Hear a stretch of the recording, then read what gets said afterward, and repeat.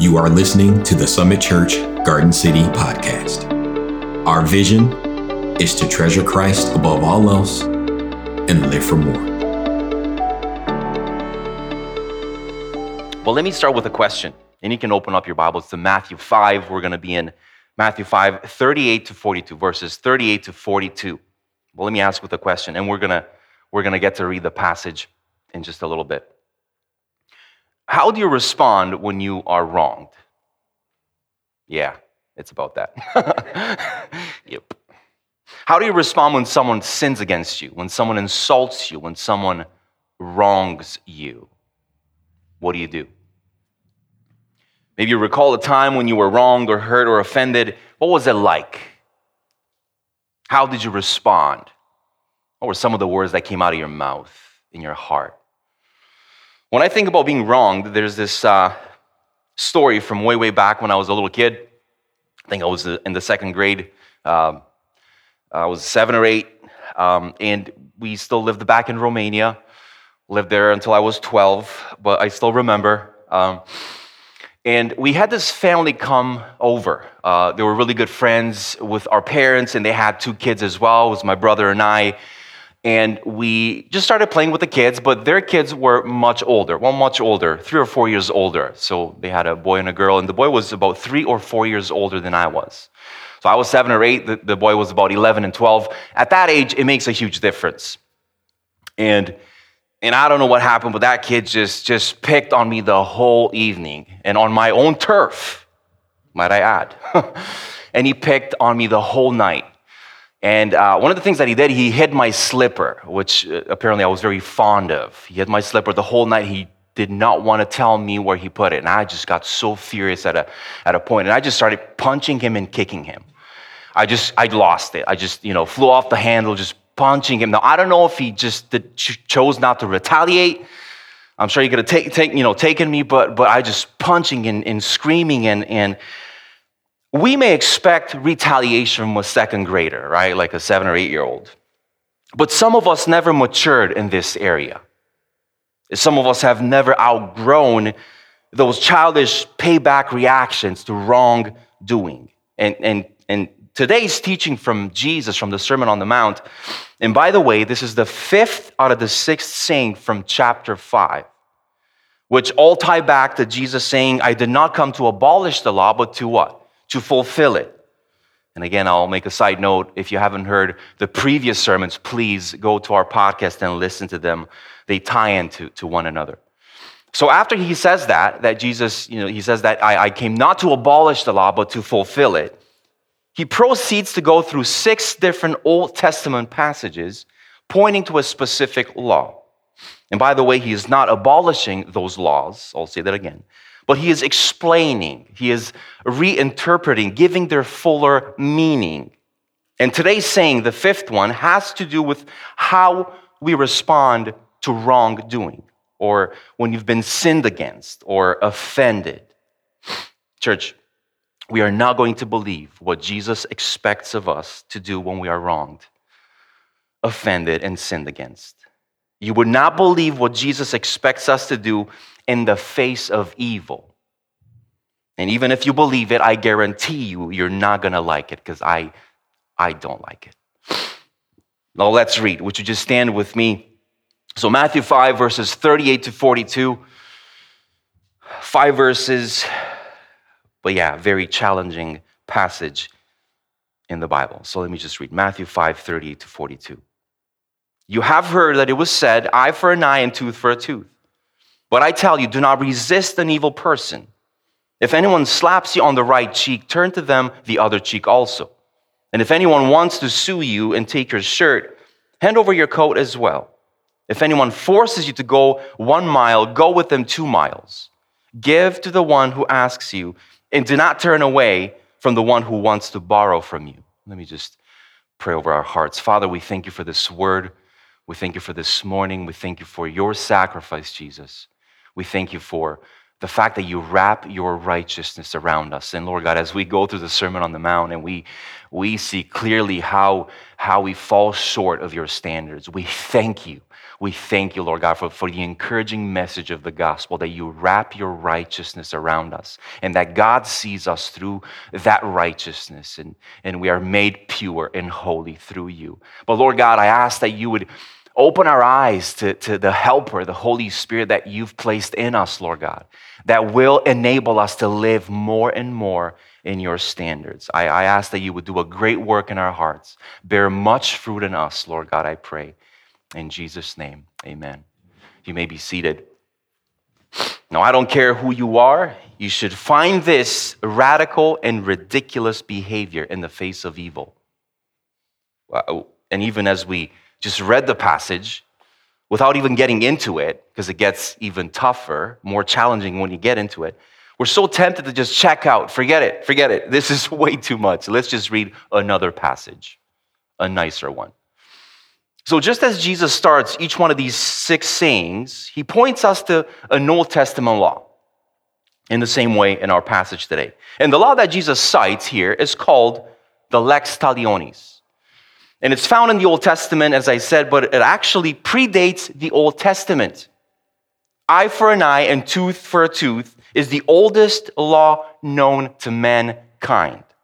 Even before the Mosaic law, this law was found in the Code of Hammurabi in the 18th century BC. And lex talionis basically says the punishment fits the crime. The punishment fits the crime. Now, we have 3 Old Testament passages where we find lex talionis. We are only going to look at one of them. You can look at the other 2 at home.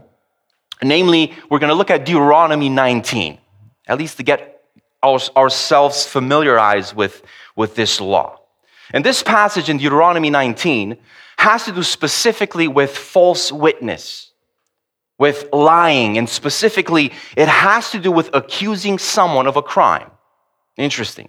So let's say that you accuse someone of a crime, and they actually didn't do it. Well, here it says, guess who's going to receive the punishment? You will.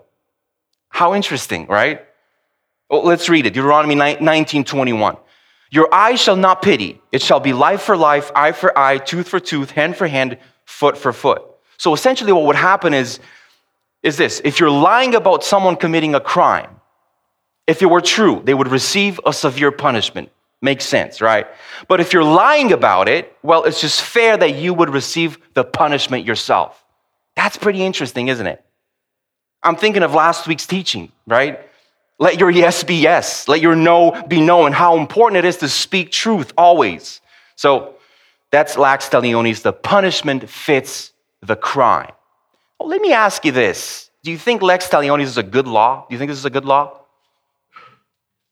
Yeah, I think so. I think it's a great law. There's nothing wrong with it. Wouldn't you say so? I mean, it's actually fair. It defines justice, and we want justice, don't we? Something that we all crave at times, at least when it benefits us, right?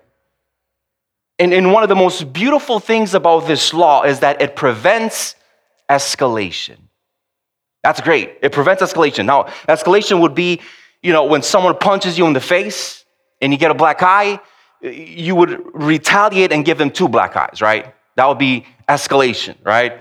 If someone knocks out your tooth and then you knock out 2 of their teeth or 3 of their teeth, right? That's what's called escalation. And lex talionis, the punishment fits the crime, prevents exactly just that. I mean, just think about all the accidents that happen from escalation. Someone punches and then you murder them, or something happens because you escalate, right? There's this escalation going on, right? It says that the punishment that you receive for wrongdoing should be exact and equal to the damages caused. By the time of Jesus, by the 1st century, very rarely, notice, was this actually carried out in a physical sense. It is good to know that this lex talionis ended up being more of a monetary punishment. So you would have to pay what is called damages, right? Which is very similar to how society works today. You may get some jail time. You may get a fine for your wrongdoing, right? Generally speaking, you don't take someone's eye for the damaged eye. That's not how we do it today. But you do pay for the damages. And that's how it was in Jesus' time as well. I think it's good to note that as well. Now, this is a good time in the sermon to answer this question. When it comes to following Jesus this way, by turning the other cheek, which is, by the way, elevating lex talionis to a ridiculous level, right? Which is Jesus holding his followers to a much higher standard. So let me ask you this. Does Jesus expect his disciples to be doormats? No. And what do I mean by that? Does Jesus expect us to just put ourselves in unwise situations to let people walk all over us? Probably not. What about self-defense?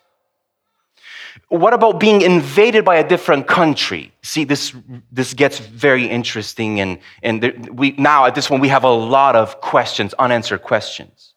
The truth is that he's not saying that. That's not his heart. That's not his point here, that we need to be doormats for everyone to walk all over us. Church, please hear me. That's not the appropriate application of this passage. He's not saying here, do not defend yourself, or please just let people walk all over you. And maybe this makes sense. You might say it like this: we must turn the other cheek and not a blind eye to evil. Does that make sense? We must turn the other cheek and not a blind eye to evil. Now think about this example for a moment. If you're a parent, what are you supposed to do if one of your kids pulls the other kid's hair all the time? I was watching the kids yesterday, and Eli just decided to take a hammer, a little hammer. It was a toy hammer, but it was still pretty heavy, and just whacked Taya right over the head, like just as hard as he could. Screaming and tears and all that. And he did it again after 30 seconds. After all the discipline, right? I mean, there's only so much he can do to a year-old, right?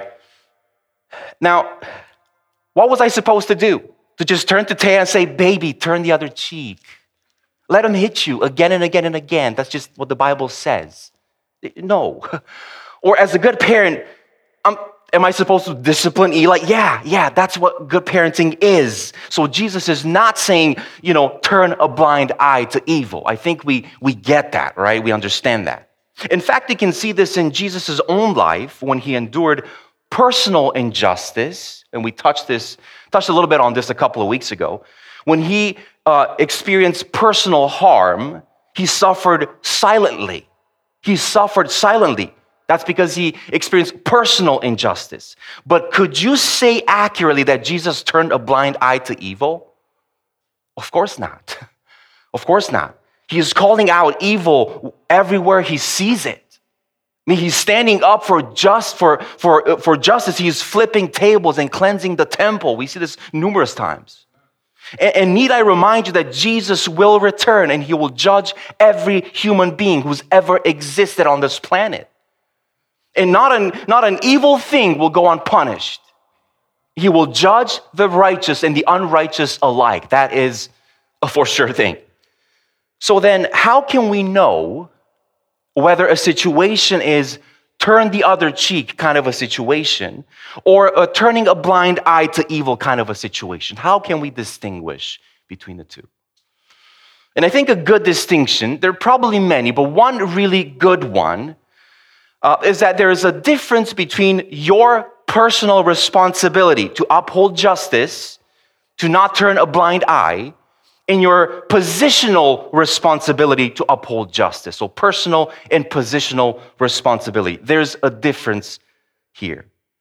Now, you may be in one of those positions where you have, let's say, a business, and you try to be fair and just in all your dealings.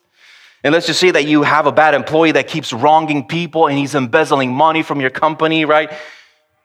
You can fire them, you know that? You probably should fire them. You don't have to turn a blind eye and say, well, I'm supposed to turn the other cheek and let them drive my business into the ground. You can fire them. You can actually fire them. Even as a parent, which is a position of authority, right? You're responsible for upholding justice within your home. As a pastor, I'm supposed to not let heresy rampant right in our church. There are certain things where God holds us accountable. But every one of these cases are positional responsibilities. It comes with the job. It comes with the territory. Does that make sense? Now, let me say this really quickly, too. We're not talking about a situation where, as a citizen or as a fellow human being, you see someone taking advantage of someone else and beating them up on the street. You're walking on the street and someone's just, and just because you're not in a position of authority, you should just walk by and not do anything about it. We have a word for that. That's called being a coward, right? We all know that. This is not a situation where justice needs to be upheld, but a situation where you need to stop evil from happening. Very different, right? That's totally different. A totally different situation than what we're talking about today in our passage. And to end this point, everyone needs to be ready to intervene or stop evil from happening if they see one. We'll end that point. I believe that the thrust of the passage today is this.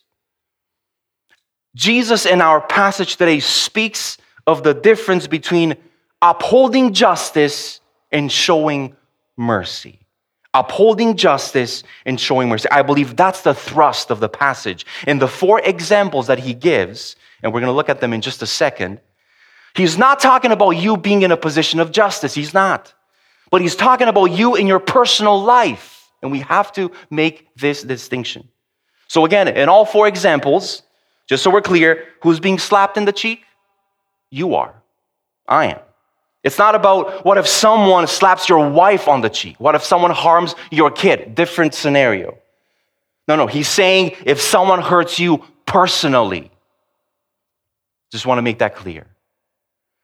Jesus is not holding us accountable for upholding justice in personal situations because we're not supposed to do that. But what he expects of us is something called what? Mercy. Justice is they get what they deserve. Mercy says they don't. They don't get what they deserve. What happens when we uphold justice ourselves, and we even have this saying, I'm taking justice into my own hands, right? We even have that saying. If you are the victim in a situation of wrongdoing, you are going to end up kicking and punching someone that made a joke and just hid your slipper, like I did. Which is the definition of escalation. Just like the older kid, and I just punched them and kicked them, right? And in my mind, the punishment fit the crime. Eye for an eye and punches for the slippers, right? But the reality is that you are the most biased person to determine justice in a situation where you're the victim. And that's a problem. You might think you're giving them lex talionis. You might think you're giving them eye for an eye, but in fact, you're actually escalating the situation. That's why this is lex talionis originally was a good law. Someone said that, and I quote, hate multiplies hate in a descending spiral of violence. And we see exactly just that when we try to take justice into our own hands. We see hatred multiplying hatred. John Stott clarifies what Jesus is saying here in our passage, and I quote, his purpose, referring to Jesus' purpose in our passage, his purpose was to forbid revenge, not encourage injustice, dishonesty, or vice. And that's exactly what Jesus is trying to get at.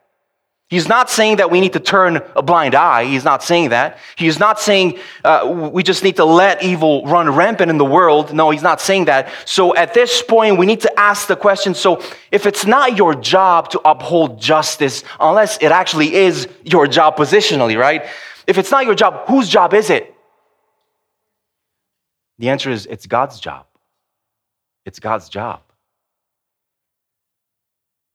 One main point that we're making today is this: trust God to make things right. Are you doing that? Are you okay with that? Depends on the situation, right? Depends how big the hurt and the offense, right? That should be the appropriate response of a follower of Jesus. To trust God to make things right. Guess who is a perfect judge? Not you or me, but God is. Guess who understands the situation better than you do? God. Guess who makes better judgment calls? God.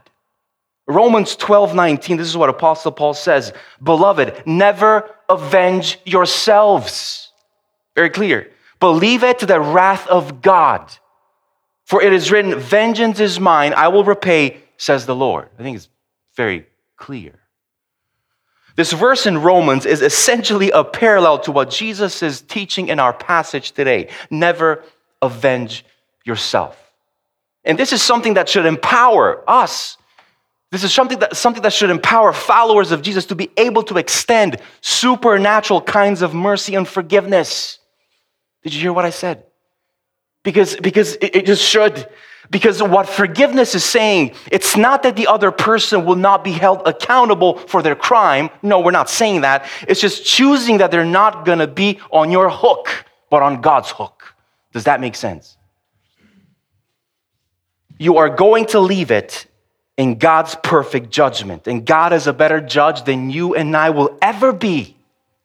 And infinitely better than the combined efforts of the Supreme Court judges. But we also have to see this side of God. This is a very important part. Not only that God has wrath and judgment, and that he's perfectly and infinitely just, but God is also way more merciful than you and I. God is way more loving. God is way more patient. God is way more kind. In fact, Jesus is waiting to come back and return and judge the earth, like I said. And this is what Peter writes. This is what Peter writes. The Lord is not slow to fulfill his promise, as some count slowness, but is patient towards you, not wishing that any should perish, but that all should reach repentance.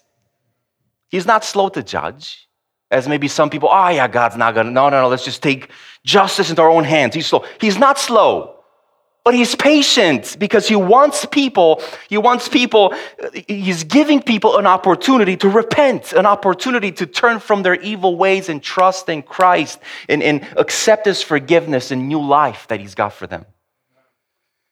So you might say this, waiting until Judgment Day is a very, very long time. Really, I'm expected to just live with my broken heart for like 50 years? They really offended me. God. What if I'm in a situation where there needs to be immediate consequences and I'm not in a position to hold those people accountable? What do I do then? Legitimate question, right?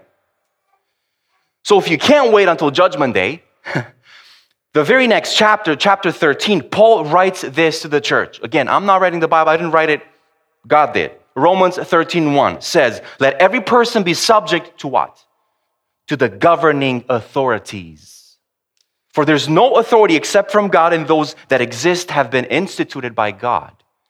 The reality is, God will make everything right. Amen? Every wrong will be made right, and every judgment will be perfect and made out by God himself. But in the meantime, God has instituted, believe it or not, the authority of government to hold people accountable here and now. So that, what should you do if a burglar breaks into your home? Should you make them dinner? You certainly can. But you should probably call 911. It's just appropriate to do that, right? It's instituted by God. And believe it or not, the government acts as an extension of God's justice. Is the government perfect? I'm sorry. No, it's not. But imperfect and corrupt as it is sometimes, there's still some justice being done. And that's the point. And so, what are we going to do? Just a quick summary, what we covered so far. Well, we have to understand that justice is God's job, ultimately. And then as an extension of that, we have the government that God instituted for immediate consequences. And I hope they can do better and better job, right? And it might even be your job if you're in a position of being responsible for upholding justice. So if you're a cop, if you're whatever, I hope that you can do that. But in personal situations, again, in personal situations, God is saying your job is not justice, your job is what? Show mercy. Here's what mercy means. And this is our main point for today. Mercy means that you lay down your rights and do what is right in the eyes of God. Lay down your rights and you do what is right in the eyes of God. Ooh, that hurts, doesn't it? Let me ask you this. When you read that first time, as you see it on the screens, lay down your rights, doesn't that seem like blasphemy? And I would say it's not blasphemy according to Scripture, but it may be blasphemy according to our political idolatry of the day. Because I hear so many American Christians making arguments, it's my right, don't you know that we have to stand up for our rights? Sure, there's a part of that is true, looking at it from a specific lens. Sure, we can have that conversation. Listen, you might be able to make that argument from the Constitution, but I'm just challenging us. Are we making that argument from the teachings of Jesus, though? And which is superseding which? Like Constitution or Christ? Which one comes first? For a follower of Jesus, like it or not, we are going to intentionally lay down our rights and focus on what is right in the eyes of God. That is our goal. That means that there are situations that we're going to look at 4 different, very challenging situations, 4 specific examples that Jesus gives. So that means that in some situations, it seems like we're called to choose to lose. It just seems like that. We're going to choose to lose so the name of our Father in heaven is glorified. Because that's the higher goal. This kind of practice is radical non-retaliation. It's silent suffering. And like I said, you're not going to believe it. And even if you believe it, you're not going to like it. This is a difficult kind of life to embody. And the goal is not fairness or to get even. The goal is mercy. And mercy seems incredibly unfair, doesn't it? And I think of all the times as a kid when I said, this is not fair, and the parents always followed with, well, life is not fair, buddy, you know? The reality is that mercy is not fair at all, but mercy is exactly what Jesus expects of us. How are you doing so far? I think it's one thing to say, you know, for a kid to say, well, this is not fair. The problem is that we do that as adults too, many, many times. Well, this is not fair, and we need to make it right. We need to stand up. Mercy doesn't make any sense, like I said, so we're going to lay down our rights and do what is right in the eyes of God because Jesus laid down his rights and died on a cross for us, and it was not fair by a long shot. The most unfair thing in the history of the universe, by the way. So here are the 4 examples that Jesus gives in our passage. They are micro examples, meaning Jesus hits them very quickly. But I want to slow down and go through each one of them just for a few minutes. Just a few minutes. We're allowed a few minutes to each one of them. And the first one is the most famous one, right? And it kind of goes like this.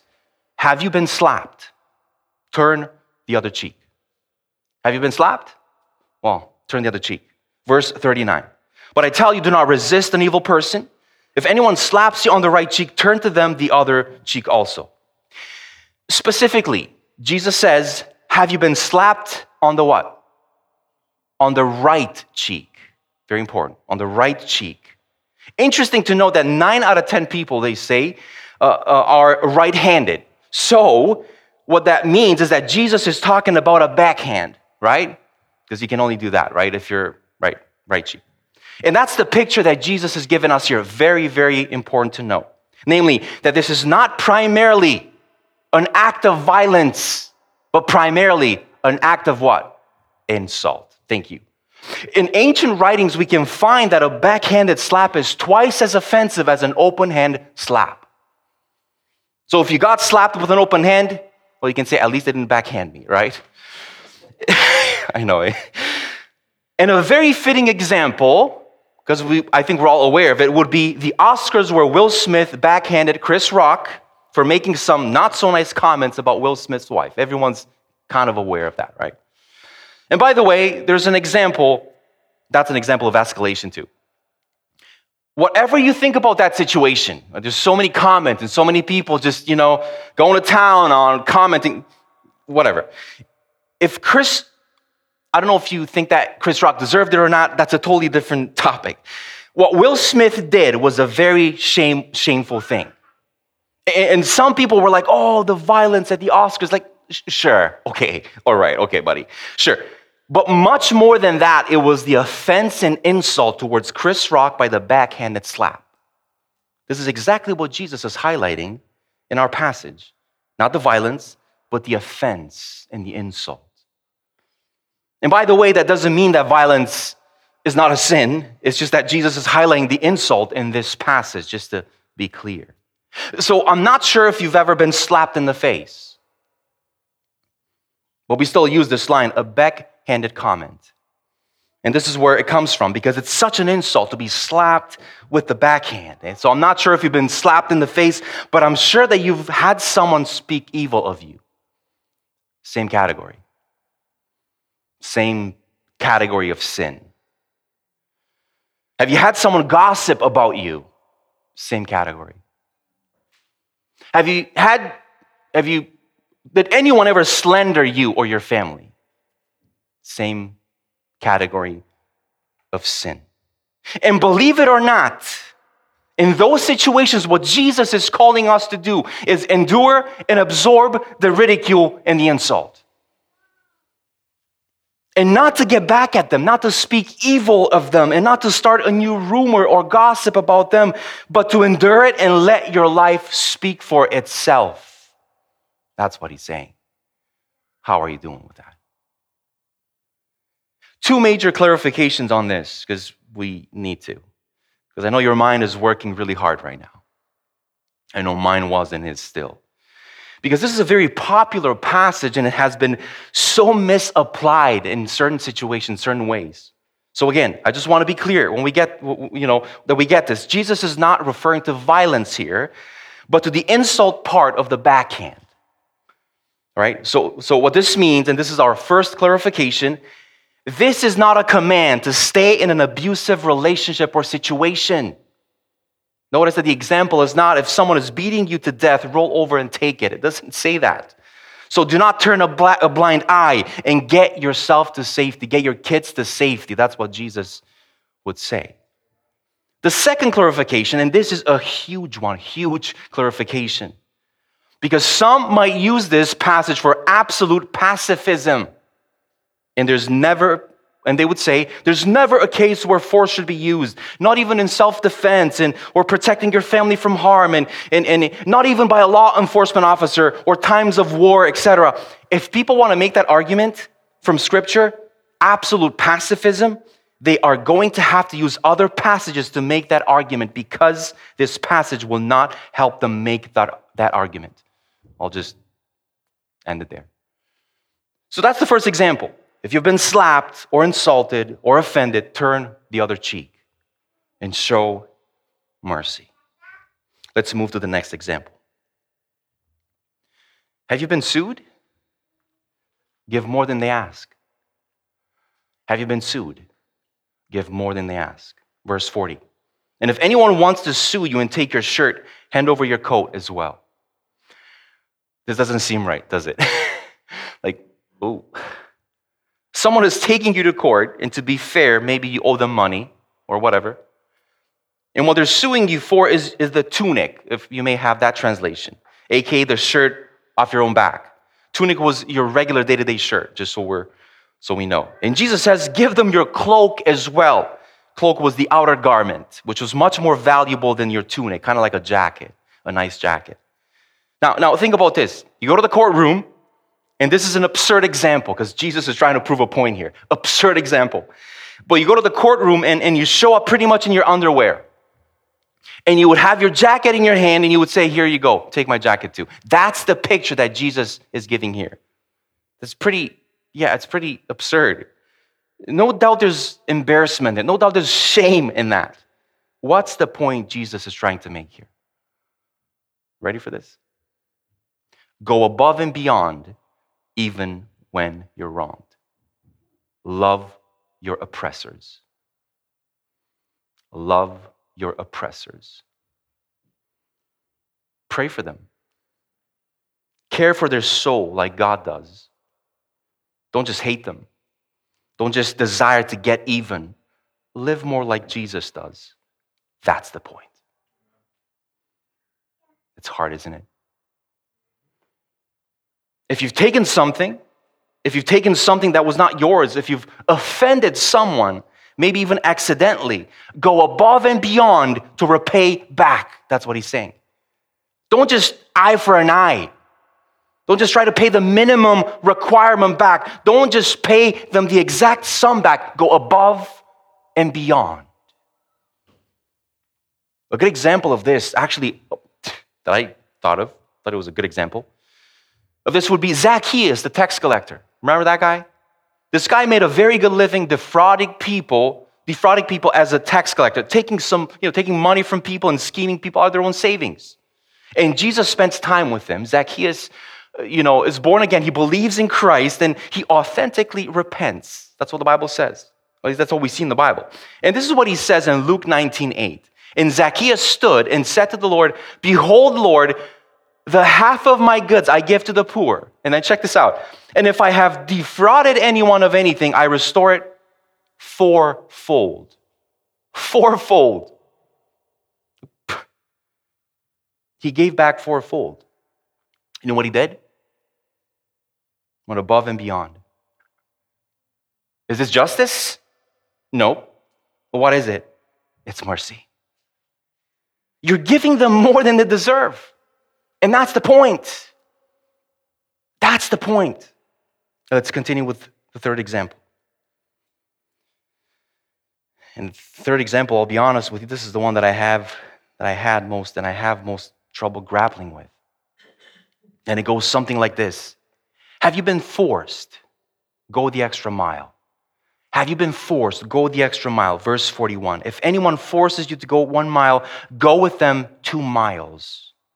Now this phrase, the extra mile, it's widely used. We usually use it in hospitality. We'll say, oh, that hotel they went, above and beyond. They went the extra mile with us, and it was just, we had a great experience, right? We say stuff like that. It's great to use it like that, but just so you know, it totally misses the scriptural intention in the heart of this passage here today. It totally misses it. Essentially, this word forced in the Greek, it was used specifically of Roman soldiers conscripting labor, recruiting you to be a temporary slave to carry their stuff and to do some whatever labor they wanted you to do. That's what it was. That word was made for that. And this was especially offensive if you were Jewish, because we know that they were oppressed by the Romans. But at any given moment, a Roman soldier could come up to you and recruit you to carry their stuff or some sort of labor. And it wasn't even because that they were, the fact that they were super busy. No, they were lazy and whatever. They were in a position of authority, I guess, right? And then, so if a Roman soldier would come up to you and they would say, hey, you gotta carry this from me. You gotta do this, right? And this is what Jesus says here. If that happens to you, go the extra mile with him. Like what? You really? We see a great example of this with Simon of Cyrene. Jesus is collapsing. Not sure if that name is familiar, but I'll explain. Jesus is collapsing under the heavy weight of the cross, right? And that's not because Jesus was weak. That's because he was just beaten to an inch of his life just before, just so we're clear. So they pull a random guy from the crowd, Simon the Cyrene, right, to help out with carrying the cross to the place of execution. And this is what Matthew 27:32 says. As they went out, they found a man of Cyrene, Simon by name, and here's our word. They compelled this man to carry his cross. That's our word. Simon the Cyrene hated the Romans, I'm sure. And he was probably humiliated when he was asked to do this, do this task during a crucifixion. It was bloody, it was heavy, it was difficult work. Church, ready for this? What does this mean for us? What Jesus is saying is that you should love even those that oppress you.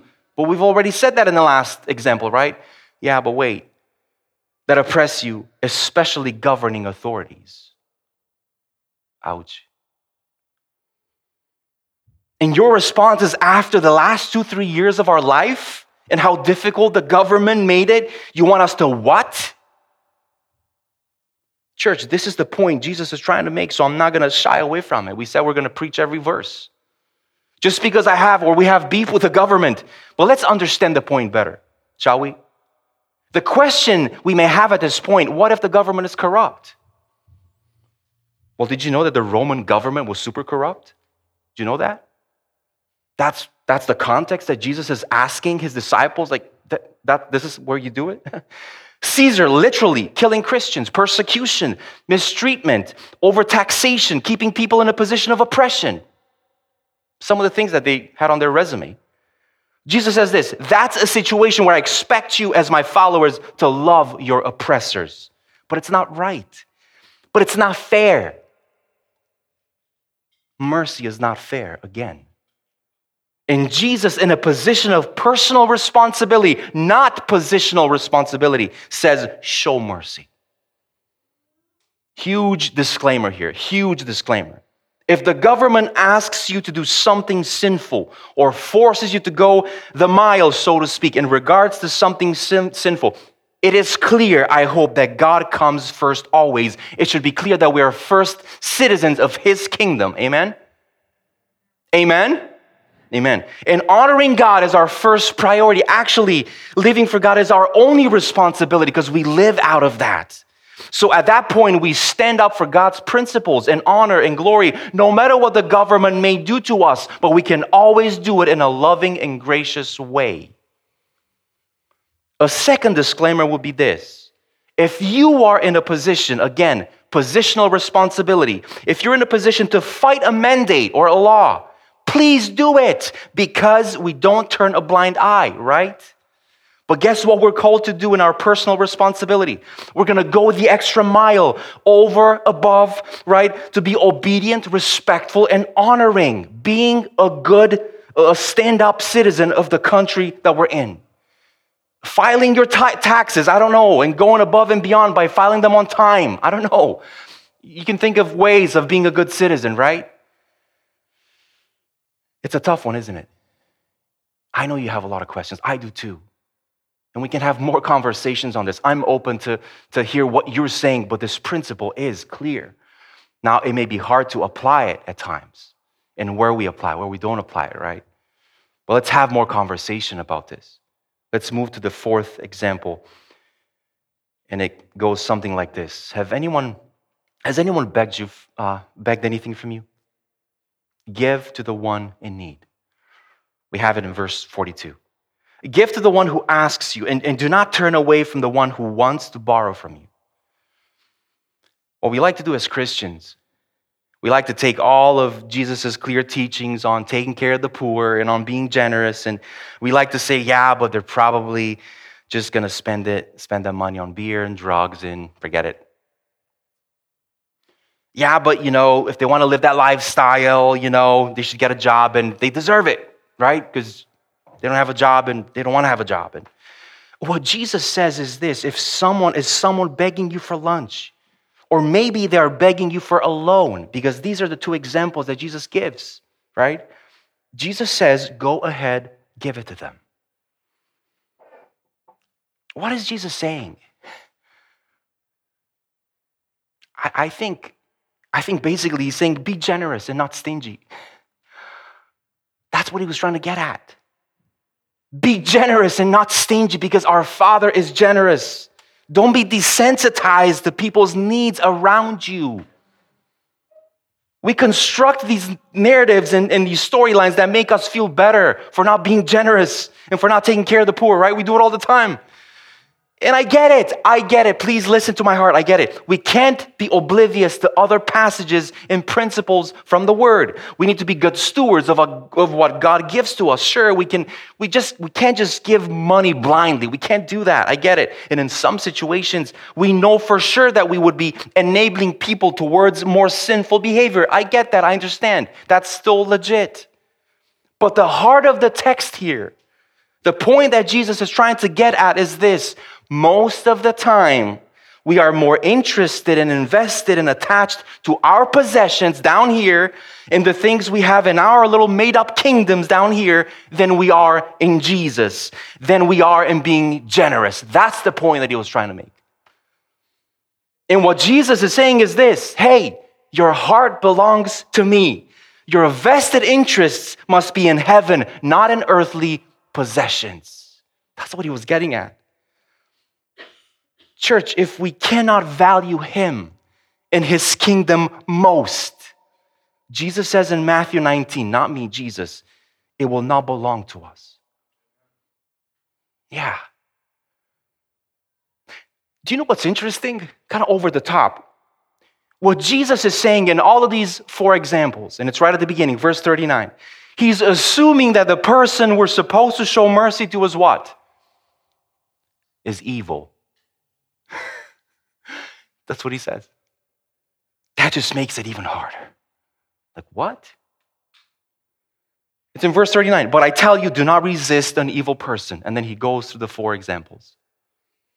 That's the assumption. So Jesus goes really far to help us see what's really in our hearts. He really, kind of like, remember that passage? Man, take your eye out if it makes you sin, right? He goes really far to prove a point, to get at the heart of the matter. Like, what's in your heart, Christian? What is in your heart? And do we love him more than all of our precious, tiny, and petty kingdoms here on earth?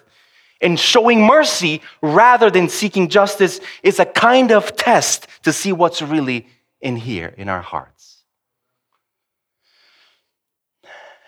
Now, in closing, the question that we want to ask is, how can we show such ridiculous mercy? How? How is it even possible? And it's at this point that we realize we hate mercy when we have to show it. But we desperately need mercy ourselves. We desperately love mercy when we need it for ourselves. Someone said this, and I quote, "Thanks to Jesus, we have to let go of our legalistic obsession with fairness. We are glad that Jesus was not fair with us. For if we were to have gotten what was coming to us, it would not have been good." Church, think about what we have coming to us if it wouldn't be for the cross of Jesus Christ. We have the wrath of God that we have to face. Boy. We have eternal punishment that we have to face. We have hell that we have to face. We have to somehow make up for all of our sins and garbage and the sins in our life offending the God of the universe. We have ultimate judgment that we have to face. And there's no way we would be able to face that punishment. There's no way. And yet, that's exactly what Jesus came to do. To pay for that punishment. Not to condemn the world, John 3:17 says, but that the world might be saved through him. See, that same word for slapping your cheek that we just looked at, the backhanded slap, Jesus actually experienced that. He faced that. When he was standing on trial the night before Good Friday and they were spitting on him. It's actually the same word that the Bible uses in the Sermon on the Mount. Backhanded, slapping him in a humiliating way, saying, "Prophesy to us who hit you." What an insult to the King of the universe. I think of Jesus when he was standing before the Jewish high priest. And the Jewish high priest is asking Jesus, "Why are you silent? Why are you suffering silently?" He's probably really bugging him, you know? And Jesus is showing mercy against his accusers. He is showing mercy towards the people who are abusing him in the moment. Later, when he's being whipped literally to an inch of his life by the Roman soldiers, he is showing mercy towards those soldiers as well. And on the cross, he utters the line, "Father, forgive them, for they have no clue what they're doing." Peter, who was in the garden, his gut reaction, just like probably a lot of our reactions, is to take the sword out and just slice someone's ear off. right? You want to do that because it feels good. But later on, the same guy, Peter, writes to the church who was facing persecution. Check this out, and I want to read it to you. But I want you to know that this is the same guy who chopped the ear off. But now the same guy, after a few years, he writes this to the persecuted church. 1 Peter 2, 21 to 23. For to this you have been called, because Christ also suffered for you, leaving you an example so that you might follow in his steps. He committed no sin, neither was deceit found in his mouth. When he was reviled, he did not revile in return. When he suffered, he did not threaten, but continued entrusting himself to whom? To him who judges justly. Wow. I think it's safe to say that Peter was a different guy. He learned his lesson by this point. And he is like, man, guys, God expects us to extend a supernatural kind of mercy because guess what? We have received that kind of mercy to a much higher degree from Jesus. Can't even compare. Jesus was not just enduring the suffering and the punishment and the penalty of the cross, showing mercy only on his accusers back then, the Roman soldiers and the Jewish religious people. He did that so that he might show mercy to you and to me today. That by his wounds we might be healed. Through the death, burial, and resurrection of Jesus Christ, the Son of God, that we might be forgiven from our sins, that we might be made righteous, wrapped in Jesus' righteousness, that we might be raised to a new life with him. If you've never heard the gospel, that is the gospel. And if you haven't committed to Christ, I want to just welcome you. We baptize people here. And that's the first command of Jesus after you receive him. To declare publicly, yes, I want to accept this gift of life, and I want to give, and I want to accept his forgiveness. I need it because I know I'm the problem and he's the only solution. We do that. Come and talk to me, Lucas, Raz. Come and talk to us. One last thought. I really dislike the way Christians live Christianity these days. It's very carnal. We live as if the Holy Spirit doesn't even exist. We may say that the Holy Spirit lives in us. Oh yeah. The same power that rose Jesus from that lives inside of me. Oh yeah? But we certainly don't believe it, or we don't act like it. So what we do is we grieve and we quench him on a daily basis, the Holy Spirit. No wonder we live such paralyzed and anemic spiritual lives. We struggle with the same things. Nothing really changes. There's no change. No wonder when we hear a hard teaching like today's, we're like, that's impossible. Sure, it is. But not impossible when you're filled with the Holy Spirit and he leads your life. Do you know that that's the second half of the gospel? That's the other half of the gospel? That the Holy Spirit empowers us to live more in the high standards of God, that we don't do it on our own. We can't do it on our own. By this time, even the first line in Sermon on the Mount, I'm out. I'm so broken. Are you kidding me? I need help. Well, the Holy Spirit is the parakletos, that word in Greek, right? That is, he was sent for this specific reason, so that we are enabled, that we would be enabled to live in God's high standards. Where is that in my life? Where is that in your life? So Christian, friend, brother, because I'm preaching this to myself first, let me just remind us that we have the most amazing helper. And that he can enable us to live more and more like Jesus does and did. But we need to surrender to his leading. We need to surrender to his leading. Would you stand with me? Thanks for tuning in to the Summit Church Garden City podcast. We hope this teaching has encouraged you and helps you live for more.